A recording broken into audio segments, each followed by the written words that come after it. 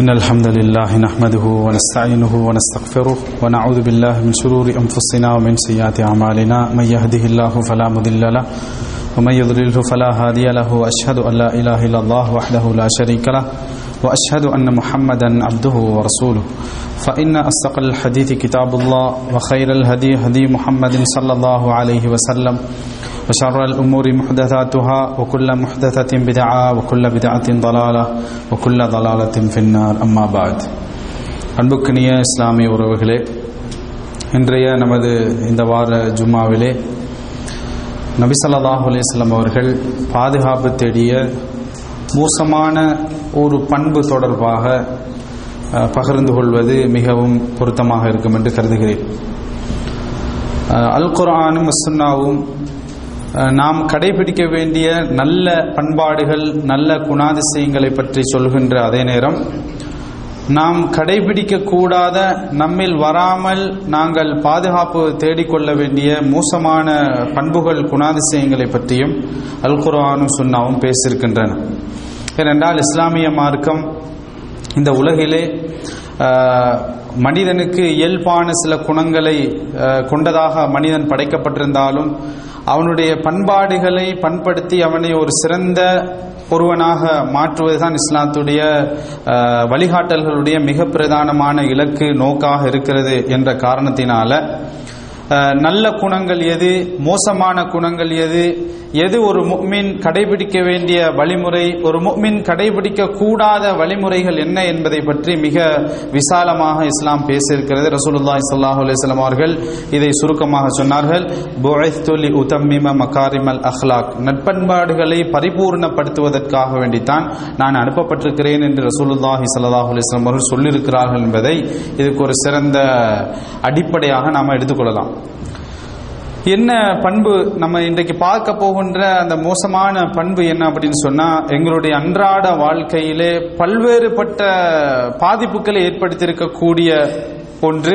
ஆனால் நாம் உணராததை போல அதற்கு ஏதோ ஒரு வகையிலே எடிக்டாக இருக்கிறோம், அடிமையாக இருக்கிறோம் என்ற ஒரு கசப்பான உண்மையை ஏற்றுக்கொள்ளத்தான் வேண்டும். அது என்ன அப்படின்னு சொன்னா, சோம்பல், கசல் என்று சொல்வார்கள், அரபியிலே கசல் என்று சொல்வார்கள்.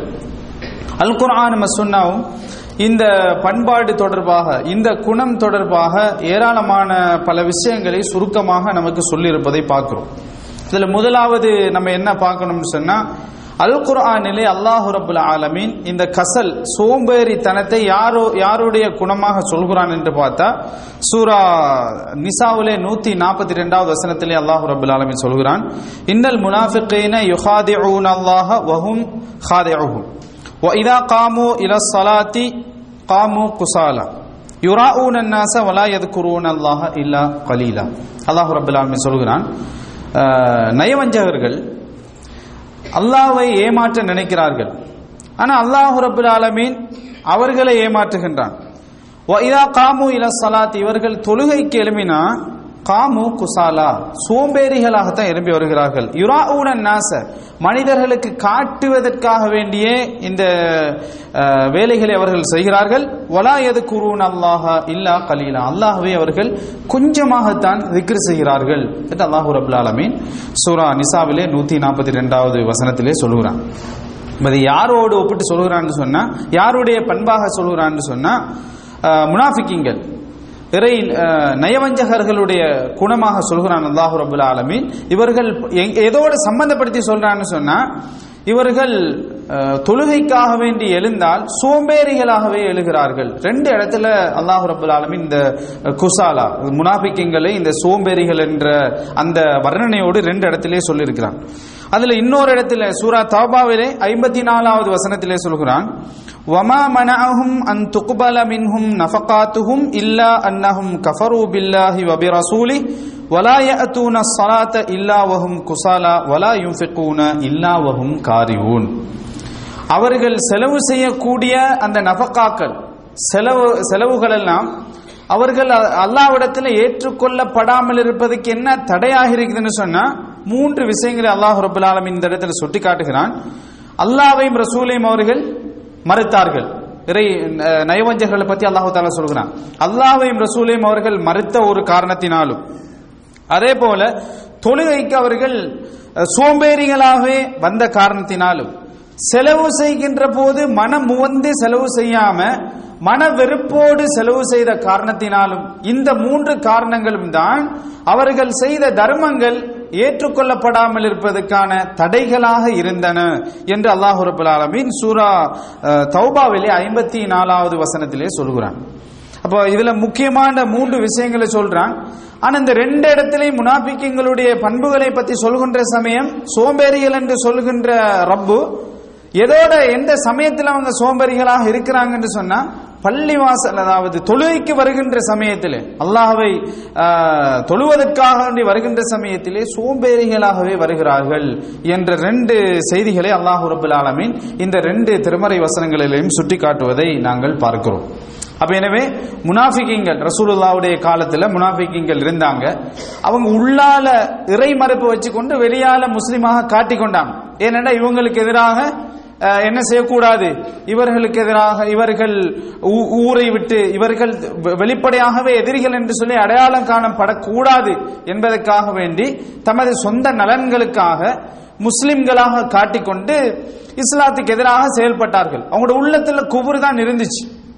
அப்ப எனவே நடிக்கக்கூடிய ஒருத்தர், இப்ப தொழுகையை பொறுத்த மட்டும், தொழுகை என்பது உண்மையிலே ஒரு அடியான பொறுத்த மட்டும் ரசூலுல்லாஹி ஸல்லல்லாஹு அலைஹி வஸல்லம் அவர்கள் சொன்னார்கள், பள்ளிவாசலுக்கு வந்து நாங்க இந்த 5 நேர தொழுகையும் ஜமாஅத்தோடு நிறைவேற்றுவது என்பது ஒரு போராட்டம் என்று ரசூலுல்லாஹ் சொன்னாங்க.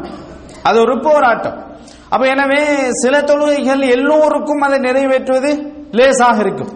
துஹர் தொழுகையை பொறுத்த மட்டும் யாருக்கும் அது கஷ்டமான ஒன்றாக இருக்கிறதுக்கு வாய்ப்பில்லை. எல்லோருமே உற்சாகத்தோடு இருப்பார்கள், திரகாத்திரத்தோடு இருப்பார்கள், வந்து தொழுதிட்டு போகலாம். ஆனா ஃபஜ்ர் அதே போல இஷா போன்ற தொழுகைகளை பொறுத்த மட்டும் யார் உண்மையிலே அந்த தொழுகையை அல்லாஹ்வுக்காக வேண்டி நிறைவேற்ற வேண்டும் என்ற அந்த எண்ணத்தோடு இருக்கிறாரோ, அதுக்காக வேண்டி ஏற்படக்கூடிய அந்த மஷக்காக்கள், கஷ்டங்களை, சிரமங்களை தாங்கிக் கொண்டு அல்லாஹ்வுக்காக வேண்டி நான் இந்த கடமை செய்கிறேன் என்று எண்ண வைக்கிறார்களோ அவங்களால தான் இதை செய்ய முடியுமே தவிர, நடிக்கக்கூடியவர்களால் என்ன செய்ய முடியாது. அடுத்தவங்களை காட்டுறதுக்காண்டி தொழுபவர்கள், என்னைய தொழல என்று சொன்னா தொழாதவன் என்று சொல்லி மக்கள் அடையாளப்படுத்திடுவார்கள், எனவே தொழுது கொள்வோம் என்ற மாதிரி செயல்படக்கூடியவர்கள், அடுத்தவங்களுக்காக மனித திருப்திக்காக வேண்டி செயல்படுபவர்கள் இவ்வளவு கஷ்டங்களை எல்லாம் தாங்கிக் கொள்ள மாட்டார்கள். அப்ப எனவே இத முனாஃபிக்குகளுடைய அடையாளமாக அல்லாஹ் ரப்பல் ஆலமீன் குர்ஆனில் சொல்லி காட்டுகிறான். அவர்கள் தொழுகைக்காக வேண்டி எழும்புகின்ற சமயத்திலும் தொழுகைக்கு வருகின்ற சமயத்திலும் சோம்பேறிகளாகவே வருகிறார்கள் என்று சொல்லி அல்லாஹ் ரப்பல் ஆலமீன் இந்த திருமறை வசனத்தில் சொல்லி காட்டுவதை நம்ம இந்த இடத்துல குறிப்பிடலாம். ஹதீஸ்ல நாங்க பார்க்கின்ற சமயத்தில் ரசூலுல்லாஹி ஸல்லல்லாஹு அலைஹி வஸல்லம் அவர்கள் ஒரு மனிதனுடைய அன்றாட அவனுடைய உற்சாகம், ஒரு மனிதனுடைய எப்போது அவன் உற்சாகத்தோடு இருக்கிறான், எப்போது அவன் திடகாத்திரத்தோடு இருக்கிறான், அவனுடைய உற்சாகத்துக்கும் திடகாத்திரத்துக்கும் என்ன காரணமாக இருக்கிறது என்பதற்கு 3 காரணிகளை ரசூலுல்லாஹி ஸல்லல்லாஹு அலைஹி வஸல்லம் சொல்கிறார்கள். ஒரு நாள் பொழுதை ஒருத்தர் அடைகிறார் என்று சொன்னா இந்த 3ஐயும் அவர் சரியாக செய்வாராக இருந்தால் அவர் அன்றைய நாளிலே உற்சாகத்தோடு அடைகிறார் என்பதற்கு ரசூலுல்லாஹி ஸல்லல்லாஹு அலைஹி வஸல்லம் சொல்லக்கூடிய ஒரு செய்தி, சஹீஹ் புகாரியிலே பதிவு செய்யப்பட்டிருக்கக்கூடிய ஒரு செய்தி. அபூ ஹுரைரா ரலியல்லாஹு அன்ஹு அவர்கள் அறிவிக்கிறாங்க, யாகிது ஷைத்தானு அலா காஃபியத்தி ரஅஸி அஹதிக்கும் இதா ஹுவ நாம். ஒருவர் உறங்குகின்ற சமயத்திலே, நித்திரை கொள்கின்ற சமயத்திலே ஷைத்தான் அவருடைய தலைமாட்டிலே 3 முடிச்சுகளை போடுகிறான். ஒவ்வொரு முடிச்சுகளின் போதும் அலைக்க லைலுன் தவீலுன், உனக்கு ஒரு நீண்ட இரவு இருக்கிறது, ஃபர்குத், நன்றாக உறங்கு, உனக்கு ஒரு நீண்ட இரவு இருக்கிறது, நன்றாக நித்திரை கொள்ளு என்று சொல்லியே 3 முடிச்சுகளை போடுகிறான். ஃபனிஸ்தைகல, இந்த மனிதர் தூக்கத்திலிருந்து விழிச்சு ஃபதக்கரல்லாஹ், அல்லாஹ்வை நினைவு கூர்ந்து, அப்படி தூக்கத்திலிருந்து விழிச்சு அல்லாஹ்வை நினைவு கூர்ந்துட்டார்னு சொன்னா இன்ஹல்லத் உக்தத்துன், ஒரு முடிச்சு அவல்கிறது. ஃபைன் தவல்ல, அவர் உது செஞ்சிட்டார்னு சொன்னா 2வது முடிச்சும் அவல்கிறது. ஃபைன் சல்லா, அவர் தொழுது விட்டார்னு சொன்னா இன்ஹல்லத் உக்தத்துன், 3வது முடிச்சும் அவல்கிறது. ஃபஅஸ்பஹ நஷீதன் தய்யிபன் நஃப்ஸ், உற்சாகம். 2 ரசூலுல்லாஹி ஸல்லல்லாஹு அலைஹி வஸல்லம் ஒரு மனிதனுடைய உற்சாகம், ஆரோக்கியத்தை தீர்மானிக்கக்கூடிய 2 விஷயங்களை சொல்றாங்க. ஃபஅஸ்பஹ நஷீதன், அவர் உற்சாகத்தோடு அன்றைய பொழுதை காலையை அடைகிறார். தய்யிபன் நஃப்ஸ், நல்ல மனதோடு உற்சாகமான ஒரு நிலையிலே அந்த காலை பொழுதை அடைகிறார். வஇல்லா அஸ்பஹ கபீதன் நஃப்ஸி கஸ்லான். இந்த மூன்றையும் அவர் செய்யலை என்று சொன்னா கபீதன் நஃப்ஸ் மோசமான ஒரு மனநிலையோடு சோம்பேறியாக அவர் அன்றைய நாள் பொழுதை அடைகிறார். நான் ஏன் இதை அழுத்தி சொல்கிறேன் என்று சொன்னா, இன்றைய காலத்தை பொறுத்த மட்டும் மக்களுக்கு அலுவலக வேலைப்பளுகள் இருக்கின்ற காரணத்தினால இந்த வாக்கிங் போறது, அதை போல ஜாக்கிங் போறதெல்லாம் இன்றைக்கு என்ன செஞ்சிருக்குது மக்கள் மத்தியில். காலையோட நம்ம என்ன செய்ய வேண்டும், ஃபஜ்ரை தொழுதோமோ இல்லையோ, திக்ரு செய்தோமோ இல்லையோ, நம்மளோட உற்சாகமாக இருக்கிறோன்னா நம்ம என்ன செய்ய வேண்டும், காலையில ஒரு 10 முறை நம்ம ரன் பண்ணணும், அல்லது ஒரு 5 கிலோமீட்டர் நடக்க வேண்டும், அல்லது கொஞ்சம் ஜிம்முக்கு போயிட்டு வரணும். அப்படி வந்தா தான் நம்மளோட உடல் என்ன செய்யலாம், ஆரோக்கியமாக வச்சு கொள்ளலாம் என்று சொல்லி முஸ்லிம்களும் இதிலேயே தங்கி இருக்கக்கூடிய ஒரு காலத்துல நம்ம இருக்கிறோம். ஏன்னா அந்த அளவுக்கு நமது இன்றைய வாழ்க்கை முறை எங்களை அப்படி பழக்கப்படுத்திச்சு. எல்லோரும் செய்யறாங்க, எல்லோரும் ஜோக்கிங் போறாங்க, நம்மளும் போறோம். என்னத்தை போறீங்கன்னு சொன்னா இல்ல அப்படி போன ஆரோக்கியம் சொல்றாங்க, அதனால நாங்களும் போறோம். ஏன் மினரல் வாட்டர் குடிக்கிறீங்கன்னா இல்ல அதை குடிச்சா எல்லோருக்கும் நல்ல ஆரோக்கியமா இருக்கு. அப்ப என்ன ஒரு 100 10 20 வருஷத்துக்கு முன்னாடி எல்லாம் இதெல்லாம் வரலன்னா அதெல்லாம் நமக்கு தெரியாது. எல்லாரும் குடிக்கிறாங்க, ஆரோக்கியம் சொல்றாங்க, நாங்களும் குடிக்கிறோம். இப்படிதான் இன்னைக்கு சமூகம் போய்கொண்டிருக்குது. எல்லாமே அப்படிதான் போய்கொண்டிருக்குது. ஏன் செய்யறாங்க, எதற்கு செய்யறாங்க, இதுக்கு பின்னால என்ன இருக்குதுன்றதெல்லாம் தேடி பார்ப்பவர்கள் வெகு சிலரே. இப்ப நான் ஏன் இதை சொல்றேன்னு சொன்ன சகோதரர்களே, ஒரு முஸ்லிமை பொறுத்த மட்டும் ரசூலுல்லாஹி ஸல்லல்லாஹு அலைஹி வஸல்லம் அவனுடைய உற்சாகமான மனநிலைக்கும் உற்சாகமான தோற்றத்துக்கும் என்ன காரணம்ன்றதை சொன்னாங்கன்னு சொன்னா, நம்ம இரவையில தூங்குறோம், தூங்கி எழும்பி அல்லாஹ்வை நினைவு கூர்ந்து வுது செய்து தொழுகின்றோம் என்று சொன்னா, அல்லாஹ்வை எழும்ப வேண்டும், அல்லாஹ்வை நினைவு கூற வேண்டும், வுது செய்ய வேண்டும், சலா பண்ண வேண்டும். 3 விஷயங்களை சொல்றாங்க. திக்ரு, வுது, சலா. இந்த 3ஐயும் நம்ம செஞ்சிட்டோம்னு சொன்னா அன்றைய நாள் பொழுதை அவர் நல்ல நல்ல மனநிலையோடு உற்சாகத்தோடு அடைகிறார் என்று சொல்லி ரசூலுல்லாஹி ஸல்லல்லாஹு அலைஹி வஸல்லம் அவர் சொன்னார்கள். ஆனா இன்றைக்கு எங்களுடைய நடைமுறையை நம்ம எடுத்து பார்க்கிற சமயத்துல இதை நம்ம கவனம் எடுப்பதை விட, நான் ஆரம்பத்தை சொன்னதை போல மனிதனுடைய இன்றைய உலகத்துடைய போக்கு எப்படி இருக்குன்னு சொன்னா பொழுதுபோக்கு. நான் என்ன செய்ய வேண்டும், சும்மா இருக்கணும், எனக்கு என்னைய கஷ்டப்படுத்தி கொண்டு என்னைய சிரமப்படுத்தி கொண்டு நான் எதையும் செய்யக்கூடாது. ஆனா எனக்கு எல்லாமே கிடைக்க வேண்டும். நான் எந்த சிரமமும் எந்த உழைப்பும் என்னால வரக்கூடாது. அதை கஷ்டப்படுத்தி கொண்டு என் உடலுக்கு சுமையாக உள்ளத்துக்கு சுமையாக நம்ம எதையும் செய்யக்கூடாது. ஆனா எனக்கு எல்லாமே கிடைக்க வேண்டும் என்ற மாதிரியான ஒரு மனநிலை இன்றைக்கு மனித குலத்தை ஆக்கிரமிச்சிருக்கின்ற காரணத்தினாலதான் மனித குலம் இன்றைக்கு என்ன செஞ்சுக்கிறது, தேவையில்லாத நம்ம கேள்விப்படாத வியாதிகள் நோய்கள்லாம் வரதுக்கு காரணமே நமது அன்றாட பழக்க வழக்கங்களும்.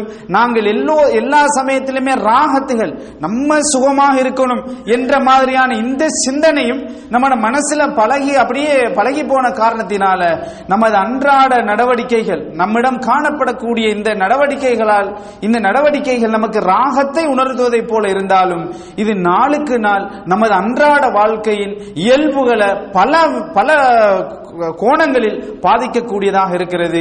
இதெல்லாம் முதல் பாதிக்கப்படுவது நமது ஈமானும் இஸ்லாமும் தான் என்பதில் எந்த விதமான சந்தேகமும் கிடையாது.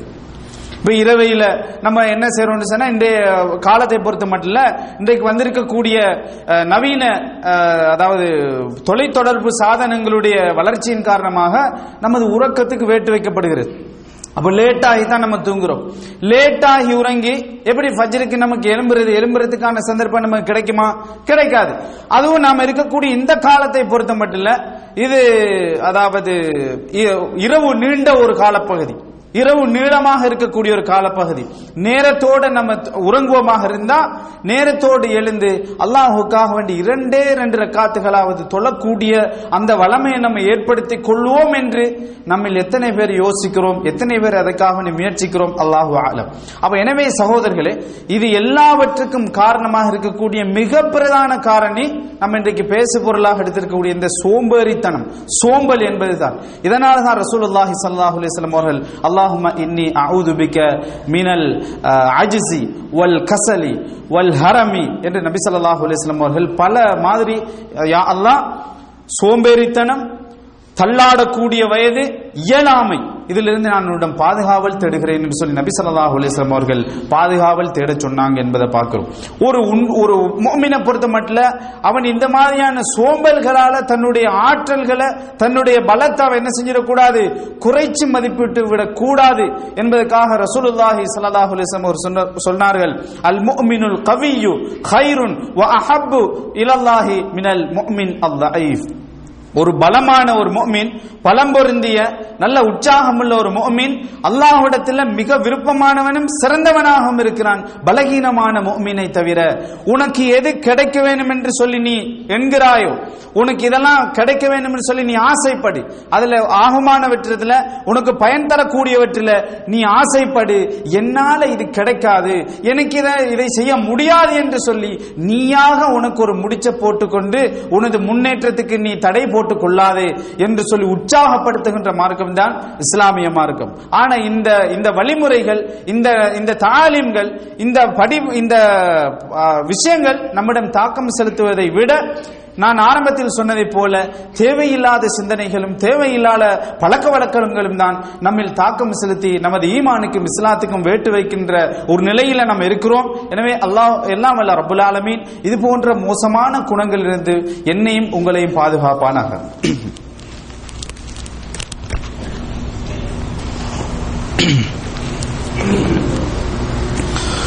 அல்ஹம்துலில்லாஹ் வஸ்ஸலாத்து வஸ்ஸலாமு அலா ரசூலில்லாஹ் வ அலா ஆலிஹி வ ஸஹ்பிஹி வ மன் தபிஅஹும் பி இஹ்சானின் இலா யௌமிddin அம்மா பஅத்.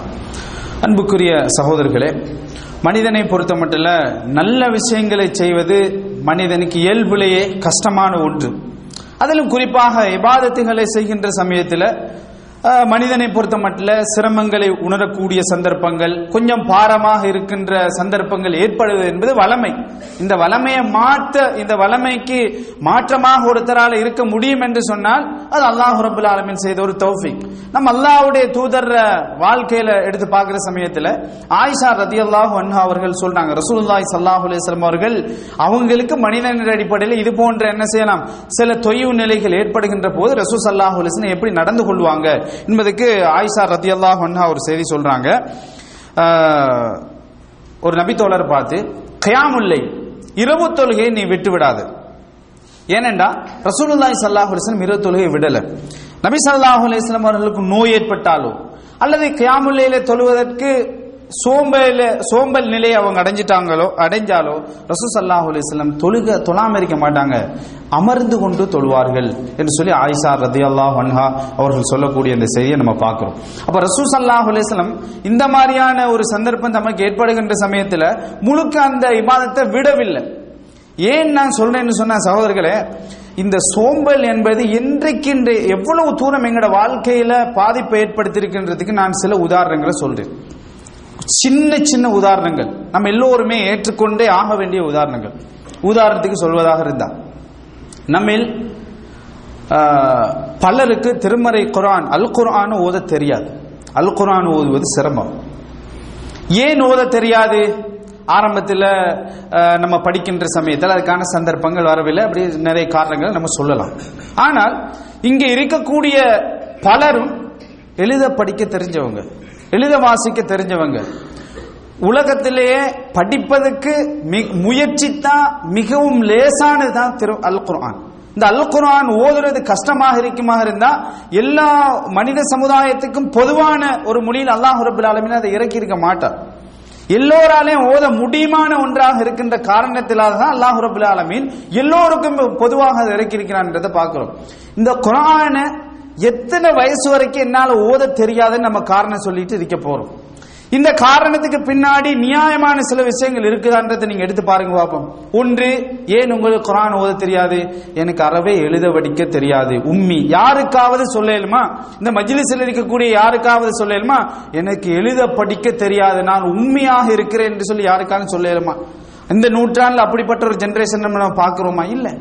எல்லோருமே ஆரம்பத்தில் படிச்சு தான் இருக்கிறோம், எழுதி தான் இருக்கிறோம். நம்ம தாய்மொழியை பேசுவதை விட இன்றைக்கு மாற்று மொழியை பேசுவது, நம்ம தாய்மொழி தமிழ், ஆனா நான் தமிழ்ல பேசுவதை விட தமிழ் என்னெல்லாம் குரல் கொடுப்பது, ஆனா நம்மகிட்ட தாக்கம் செலுத்திக்கிறது என்ன? ஆங்கிலம். ஆங்கிலம் பேச முடியாத படிக்காதவர் இன்றைக்கு என்ன செய்யறாரு சொன்னா, நான் எப்படியோ இங்கிலீஷை பேசுறதுக்கு முயற்சி பண்ணணும்னு சொல்லி ஆசைப்படுறாரு. அதுக்காக நீ பேசுறாரு, தட்டு தடுமாறி வார்த்தைகளை சொல்றாரு, எல்லாம் செய்யறாரு. இப்படி முடிவெடுக்கக்கூடிய நம்மில் இந்த முயற்சியை போல இந்த குர்ஆனை எடுத்து நம்ம படிப்போம், அதை ஓதிக்கொள்வோம். குறைந்தது அம்ம ஜுஸுவையாவது என்னால மனப்பாடம் பண்ற முடியாவிட்டாலும் பார்த்து ஓதக்கூடிய ஒரு அந்தஸ்தை நான் அடைஞ்சு கொள்ள வேண்டும் என்று நம்மில் பலர் முயற்சி எடுக்காமல் இருப்பதற்கு என்ன தடையாக இருக்குன்னு சொன்னா சோம்பல். வேற எதுவுமே, வேற எந்த காரணம் சொல்ல இயலாது, வேற எந்த காரணமும் சொல்ல இயலாது. சோம்பல் என்ற ஒன்றினாலதான் இன்றைக்கு அதை அடுத்ததாக குர்ஆனுக்கு அடுத்ததாக நம்ம எடுத்து பார்க்கிற சமயத்தில் இஸ்லாத்துடைய அடிப்படையான ஒரு முஸ்லிமை பொறுத்த மட்டும் சகோதரர்களே, மார்க்கத்தை துறைபுக ஆழமாக படிக்கக்கூடிய ஒரு சந்தர்ப்பம் இருக்கிறது. அடிப்படையாக சில விஷயங்களை தெரிய வேண்டியதும் இருக்குது. உதாரணமாக தஹாரத், சுத்தம் தொடர்பான விஷயங்கள். ஒருத்தர் பருவ வயது அடைஞ்சால் அவருக்கு சுத்தம் தொடர்பான சில அடிப்படையான அறிவு தெரிய வேண்டும். ஏனென்று சொன்னா, அவர் பருவ வயது அடைஞ்சிட்டார்னு சொன்னா அவருக்கு மனித இயல்புகளின் அடிப்படையில் தொழக்கூடாத சில தொழுகை கடமை இல்லாத சில சந்தர்ப்பங்கள் வரலாம். அவர் தொழ வேணுமாக இருந்தால் அவர் சுத்தமாக வேண்டும். அது என்னென்ன சந்தர்ப்பங்கள், அந்த தஹாரத்துடைய நிலைமைகள் என்ன என்பதை பற்றி தெரியாம திருமணம் முடிச்ச தாயும் தந்தையும் முஸ்லிமாக வாழ்றாங்க. இப்படிப்பட்ட தாயும் தந்தையும் தஹாரத்தை அவங்களுக்கு தெரியாது, ஹதஸ் என்றா தொடக்கி என்றா என்னான்னு தெரியாம இவங்க குடும்ப வாழ்க்கைய வாழ்ந்து 5-6 பிள்ளைகளை பெற்றெடுத்ததுக்கு பின்னாடி இப்ப இவங்கள்ட்ட இஸ்லாத்துடைய அடிப்படை நாலேஜ் இல்லைன்னு சொன்னா எப்படி வீட்டுக்குள்ள இஸ்லாத்துடைய கல்வி போய் சேரும்? அந்த பிள்ளைக்கு எப்படி தஹாரத்தை பத்தி தெரியும்? ஹைதுடைய சட்டங்கள் எப்படி தெரிய போகுது? தாய்க்கு தெரிஞ்சா தானே மகளுக்கு தெரிய வரும். அப்ப தாய்க்கு ஹைதுடைய சட்டங்கள் தெரியவில்லை என்று சொன்னா எப்படி மகளுக்கு தெரிய போகுது? அப்ப நம்ம இந்த சூழலை ஏற்படுத்தாம நம்ம எங்கேயோ எதையோ பத்தி யோசிச்சு கொண்டிருக்கிறோம் சகோதரர்களே. இது தெரியாம போறதுக்கு என்ன காரணம்? ஏன் இன்றைக்கு இந்த அடிப்படை இஸ்லாமிய கல்வியை பெற்றுக்கொள்றதுல என்ன சிரமங்கள் இருக்கு? எதுவுமே இல்ல, எல்லா வசதிகளும் இருக்குது. ஏன் நம்ம பெறணும் இல்ல? என்ன காரணம்? சோம்பல் தான் சொல்லலாம், வேற எந்த காரணமும் சொல்லல. சோம்பேறித்தனம். இன்னும் சொல்ல போனா குர்ஆன் மார்க்கத்தை தெரிஞ்ச நானாக இருக்கலாம், நம்மில் பலர் நம்ம என்ன செய்கிறோம், தொழுகைகளை நிறைவேற்றுகின்ற சமயத்தில் எல்லோருக்குமே தெரியும் சுன்னத்தான தொழுகையுடைய சிறப்புகள் எல்லோருக்குமே தெரியும். அந்த சுன்னத்தான தொழுகையில உதாரணத்துக்கு பாருங்க, ஒரு நாளில் ரசூல் ஸல்லல்லாஹு அலைஹி வஸல்லம் சொல்லக்கூடிய அந்த சுன்னத் ரவாத்திபுகள் 12 ரக்காத்துகளை கண்டினியூவாக எத்தனை தடவை நமக்கு செய்ய முடியுது? ஒரு நாளைக்கு உதாரணத்துக்கு வச்சுக்கோமே, ஃபஜ்ருக்கு போனோம்னு சொன்னா ஒரு 2 ரக்காத் தொழுதாச்சு. ஆனா லுஹருக்கு வருகின்ற சமயத்துல அப்பயே 2 ரக்காத் தொழுவோம். அதுக்கு பின்னாடி மற்ற தொழுகைகள்ல அதே 2 ரக்காத்துகளை நாம பேணுவதில் எது நமக்கு தடையாக இருக்குது? சுனன்களை மற்ற இபாதத்துகளை விட்டுட்டு ஆரம்பமான பேசிக் லெவல்ல இருந்து நம்ம பார்க்கிற சமயத்துல இதுக்கெல்லாம் எது தடையாக இருக்குன்னு சொன்னா சோம்பல் சகோதரர்களே. இதுக்கு எல்லாத்துக்குமே சோம்பலை தவிர வேற எந்த காரணத்தையும் நம்மளால சொல்ல முடியாது. இந்த சோம்பல் ரொம்ப ஆபத்தானது. இந்த சோம்பல் நீடிக்குமாக இருந்துச்சுன்னு சொன்னா இது நாளடைவில் நாம செய்யக்கூடிய விஷயங்களை நாங்கள் சரிகண்டு அதுக்கெல்லாம் நியாயங்களை கற்பிச்சு கொண்டு நாளடைவில் நம்மை அறியாமலே நரக படுகொலிக்கு போய் சேர்க்கக்கூடிய மிக மோசமான ஒரு பண்பு இந்த சோம்பல். அதனாலதான் குர்ஆன்ல அல்லாஹ் ரப்பல் ஆலமீன் முனாஃபிக்கீன்கள்ற வேறு சில அடையாளங்களை சொல்லலாம், வேற சில விஷயங்கள்ல சொல்லலாம். ஆனா தொழுகையோடு சோம்பலை சம்பந்தப்படுத்தி அல்லாஹ் ரப்பல் ஆலமீன் சொல்கிறான்னு சொன்னா எனக்கும் உங்களுக்கு அதுல என்ன பாடம்னு சொன்னா இந்த அடையாளங்கள் என்கிட்ட காணப்படுதா, இந்த அடையாளங்கள் என்கிட்ட காணப்படுதா? நான் ஒரு முஸ்லிமாக பிறந்திருக்கிறேன், எனக்கு அல்லாஹ் ரப்பல் ஆலமீன் அறிவை தந்திருக்கிறான், உடல்ல ஆரோக்கியத்தை தந்திருக்கிறான். இந்த அறிவையும் ஆரோக்கியத்தையும் கொண்டு நான் செய்ய வேண்டிய முதல் கடமை அல்லாஹ்வுக்கு செய்ய வேண்டிய இபாதத்துகளை, அல்லாஹ்வுக்கு செய்ய வேண்டிய கடமைகளை எனது சக்திக்குட்பட்ட மாதிரி அறிஞ்சு அதை நான் செய்து எனது குடும்பத்துக்கு சொல்லி நண்பர்களுக்கு சொல்லி, இதுதான் ஒரு முஸ்லிமுடைய உயர்ந்த கட்ட இலட்சியம். இந்த இலட்சியத்தை நிறைவேற்றுவதற்கு மிக பிரதானமான தடையாக இருக்கிறது சோம்பல் என்ற கூடிய இந்த மோசமான பண்பு. எல்லாம் வல்ல ரப்பல் ஆலமீன் இந்த மோசமான பண்புகளிலிருந்து எங்களை பாதுகாத்து ரசூலுல்லாஹி ஸல்லல்லாஹு அலைஹி வஸல்லம் அவர்கள் சொன்னதை போல உற்சாகமுள்ள சிறந்த ஒரு முஃமினாக வாழ்வதற்கு தௌஃபீக் செய்வானாக. அல்லாஹ் நான் ஆரம்பத்தில் சொன்னது போல இந்த கட்டாயம் அன்றாடம் நாங்கள் கேட்கக்கூடிய துஆக்கள் ஒன்று, அல்லாஹும்ம இன்னி அஊது பிக மினல் அஜ்ஸி வல் கஸ்ல். யா அல்லாஹ், இயலாமை சோம்பல் தனத்திலிருந்து நான் உன்னிடம் பாதுகாவல் தேடுகிறேன், உன்னை கொண்டு பாதுகாவல் தேடுகிறேன் சொல்லி ரசூலுல்லாஹி ஸல்லல்லாஹு அலைஹி வஸல்லம் சொன்னார்கள். அந்த துஆவை நாங்கள் சொல்லிக் கொள்கின்ற அதே நேரம் எங்களுடைய அன்றாட பழக்க வழக்கங்களை ரசூலுல்லாஹ் சொன்னதை போல ஃபஜ்ர் தொழுகை ஜமாஅத்தோட தொழக்கூடிய அந்த சந்தர்ப்பத்தை ஏற்படுத்திக் கொள்வோம். அதுவே இந்த சோம்பலை எங்களை விட்டு விரட்டுவதற்கான சிறந்த ஒரு ஆரம்பமாக இருக்கும் என்பதை கவனத்தில் கொண்டு செயல்படுவோமாக. எல்லாம் வல்ல ரப்புல் ஆலமீன் நாம் மேற்கொள்ளக்கூடிய நல்ல முயற்சிகளை பொருந்திக் கொண்டு தௌஃபீக் செய்வானாக. ஹாதா மா இன்தி வல் இல்மு இன்தல்லாஹ் வ அகூலு கௌலி ஹாதா வ அஸ்தக்ஃபிருல்லாஹி லி வ லக்கும். அஸ்ஸலாமு அலைக்கும் வ ரஹ்மத்துல்லாஹி வ பரகாத்துஹு.